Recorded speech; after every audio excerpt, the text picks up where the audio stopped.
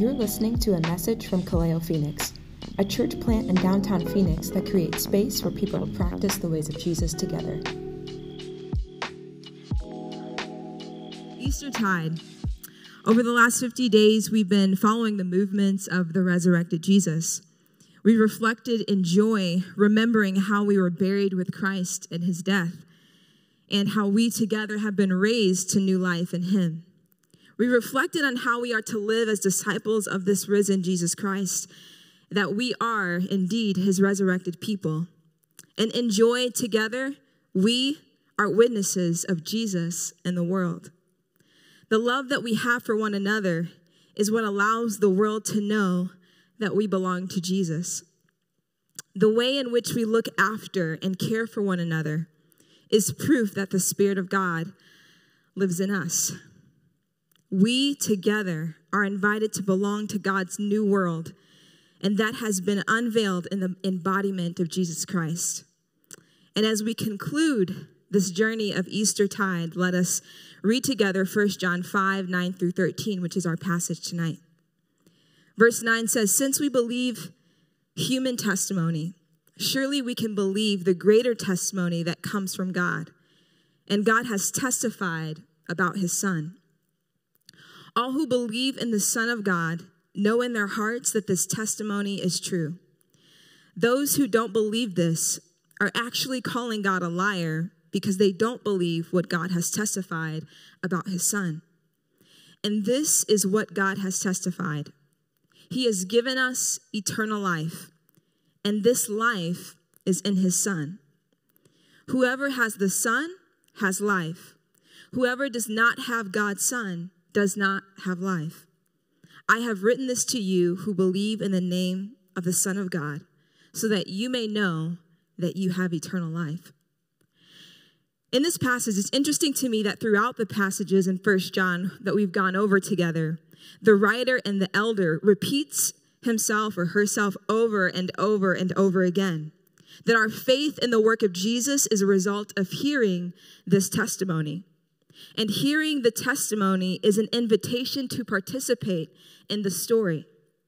Throughout the rest of our time together, I would invite you to ask yourself these questions. What testimony am I listening to? What testimony do I embody? What testimony am I participating in? Because when you keep showing up, and when you keep hearing the testimony embodied in the community that you participate in, this is eternal life. For the ways in which Jesus lived, live forever. And the ways in which Jesus moved, live forever. The ways in which Jesus loved, lives forever. And when we participate in his life, we also live forever, for that is eternal life. Willie James Jennings, an African-American theologian, known for his contributions on liberation theologies, cultural identities, and theological anthropology. He is currently an associate professor of systematic theology and Africana studies at Yale University, and he penned these words in his commentary on our passage today. He says, "Our God joins the condition of the creature. Like human testimony, the divine testimony may be compared or contrasted. Like human testimony, the divine testimony may be judged true or false. Like human testimony, the divine testimony may be accepted or rejected. In all cases, God does not hold back. God does not refuse to speak or to use. God will simply say again and again and again and again and again and again that my testimony is greater." He says to us tonight, remember my testimony. Remember the testimony that I proclaimed through Jesus. Remember Jesus. Thomas Smith, in his book, Successful Advertising. So if you didn't know, before I started doing this full time, I was in marketing for 2 years, so I couldn't help but bring this story into play. But Thomas Smith, in his book, Successful Advertising, makes the following reflections on effective frequency. He says, the first time people look at an ad, they don't see it. The second time, they don't notice it. The third time, they are aware that it's there. The fourth time, they have a fleeting sense that they've seen it before. The fifth time, they actually read the ad. The sixth time, they thumb their nose at it, which simply means they don't like or care about it. The seventh time, they get a little irritated with it. Some of you can identify with that. The eighth time, they think, well, that's a confounded ad. Here we go again with that. The ninth time, they wonder if they're missing out on something. The 10th time, they ask their friends or neighbors if they've tried it. The 11th time, they wonder how the company is paying for all these ads. The 12th time, they start to think that it must be a good product. The 13th time, they start to feel that the product has value. The 14th time, they start to feel like they've wanted this product for a long time. The 15th time, they start to yearn for it because they can't afford it. The 16th time, they start to accept the fact that they will buy it at some time in the future. The 17th time, they make a commitment to buy the product. The 18th time, they curse their poverty because they can't buy this terrific product. The 19th time, they count their money very carefully.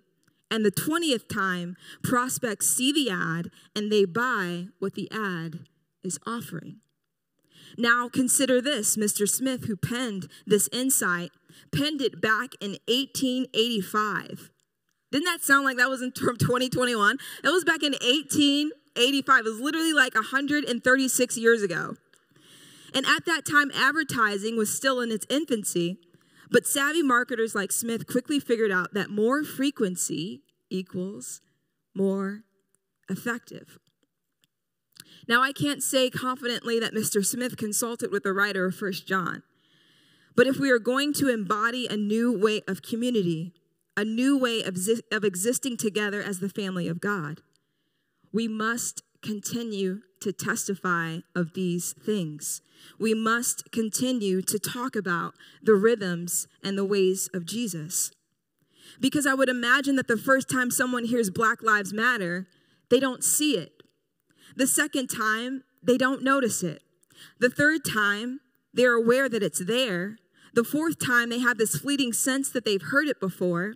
The fifth time, they actually hear it. The sixth time, they don't like or care about it. The seventh time, they get a little irritated with it. The eighth time, they think, here's that annoying person again saying the same thing over and over and over again. The ninth time, they wonder if it really means something. The 10th time, they ask their friends or neighbors if they believe it. The 11th time, they wonder about the lived experience of the people that are talking about it. The 12th time, they start to think that it must be good and true. The 13th time, they start to feel that maybe Black people do have value. The 14th time, they start to feel like maybe they can't explain it, but they've wanted Black lives to matter a long time. The 15th time, maybe they start to yearn for diversity and inclusion, but also consider the cost of what it means to obtain it. The 16th time, they accept the fact that they will do something about it sometime in the future. The 17th time, they make a commitment to participate in the work required. The 18th time, they curse the state of the world and the systems of white supremacy because it makes it so difficult to see justice and equality. The 19th time, they count the cost very carefully. And the 20th time, they take their hands out of their pockets. They move from where they are to where they feel they should be. They get their hands dirty, so to speak. And they begin to engage and to participate and to show up. And although they may get it wrong from time to time, and although they may not see eye to eye all the time, they show up and they love and they protect and they believe. And that is the testimony of Jesus. That is the life that will live forever. That love, that is eternal. My intention is not to present some type of formula for diversity and inclusion, but to simply present a figurative example that I hope helps us remember that in repetition, we are formed together. And the same is true for Indigenous people. The same is true for Native people. The same is true for Asian people. The same is true for multiracial people. The same is true for Latino people. And the same is true for women and all of us that exist in the margins. Once again, I would invite you to ask yourself, what testimony am I listening to? What testimony do I embody in the world? And what testimony am I participating in? I've been reading this book for a long time. I haven't finished it yet. I don't know if you have books like me that you're reading like 5 at a time and it takes you forever to get through one. Okay, so Dare to Lead by Brene Brown is one of those books for me. And she inserts a letter by Colonel D.D. Halfhill, who is currently the Director of Innovation, Analysis, and Leadership Development for Air Force Global Strike Command, which comprises of 33,000 officers and enlisted and civilian airmen. Colonel D.D. Halfhill pens these words in the book, and she says this: "The words we use matter, but words like loneliness, empathy, compassion are not often words discussed in our leadership training, nor are they included in our leadership literature. The Air Force's most current manual on leadership was written in 2011.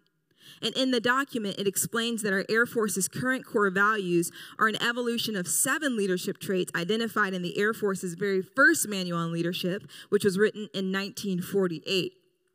And in this 1948 manuscript, one of the 7 traits, get this, was humanness. Yes, that is a real word, humanness. She says her first reaction was, what is humanness? Intrigued and curious, I set out to find the 1948 document. But interestingly, it took me a few hours to find the 1948 manual because it was not located in any of the leadership files. It was actually buried in the historical documents of the Air Force Chaplain Corps. And as I was reading the document, I was struck by how much emotion I was feeling from the words on the page. So I started to pay more attention. The pages were full of words and phrases like, to belong, a sense of belonging, feeling, fear, compassion, confidence, kindness, friendliness, and mercy. What I noticed from reading this small excerpt from the book, and even reflecting on the different interactions that I've had with people over the last couple of weeks, is that I see that we have this deep desire to be seen and to be known, to be loved and to be believed, to be heard and to be understood. And when we stop loving, believing, hearing, understanding, we stop seeing the humanness in diversity. The invitation in 1 John is that we would see and know each other the way that Jesus sees and knows us. That even if we have to be the first ones to do it, we'll show up and receive the invitation. For a witness is not a witness because he or she is first, second, third, fourth, or fifth. She is a witness because she does, because she lives, because she testifies. A witness is not a witness because it's easy.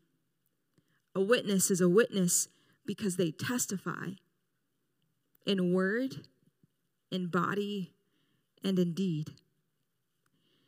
This other book that I'm still in the middle of reading is called The Prophetic Imagination by Walter Brueggemann. And he writes this: while the prophets are in a way future tellers, they are concerned with the future as it impinges upon the present.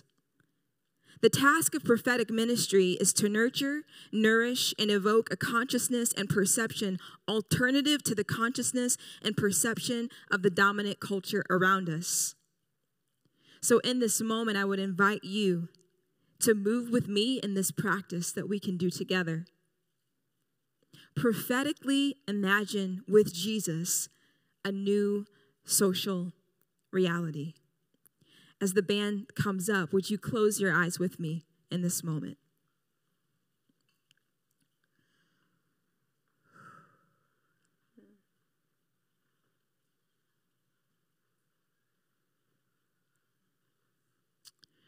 Just take a deep breath.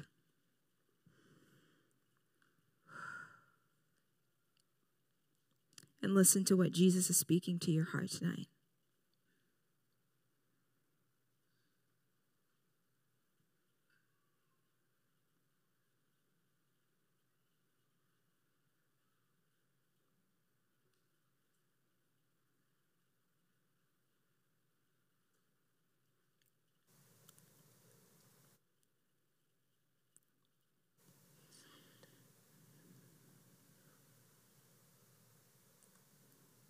With your eyes still closed, I would invite you to imagine a world where oppression doesn't exist. Not because we shy away from topics like critical race theory, or not because racism hasn't existed before, but because we have been fully restored.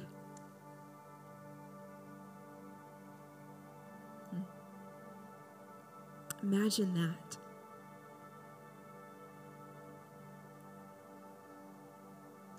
Imagine that we are all equal. That we all have dignity. That we are all cared for.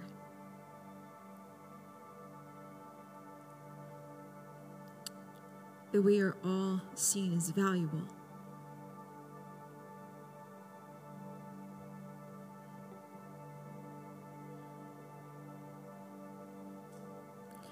What would it look like for you to be fully loved by Jesus?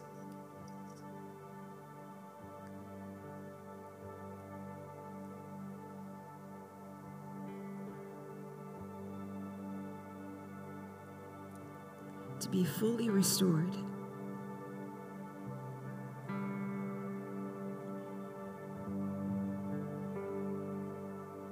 From that place of restoration. From that place of overflow, would you imagine extending love, mercy, forgiveness, kindness, compassion, friendliness, and belonging to those around you.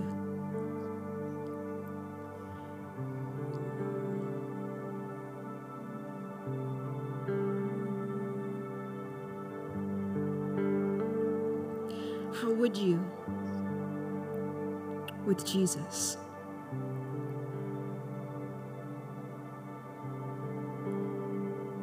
foster a place of belonging with those around you?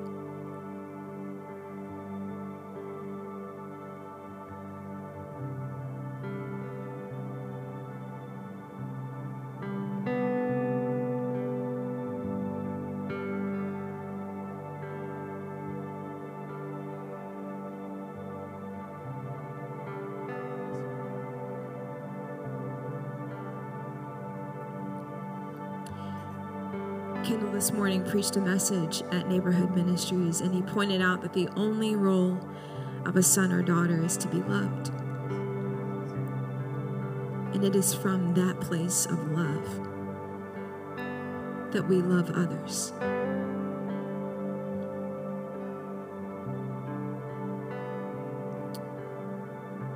Just let the Spirit of God minister to your heart.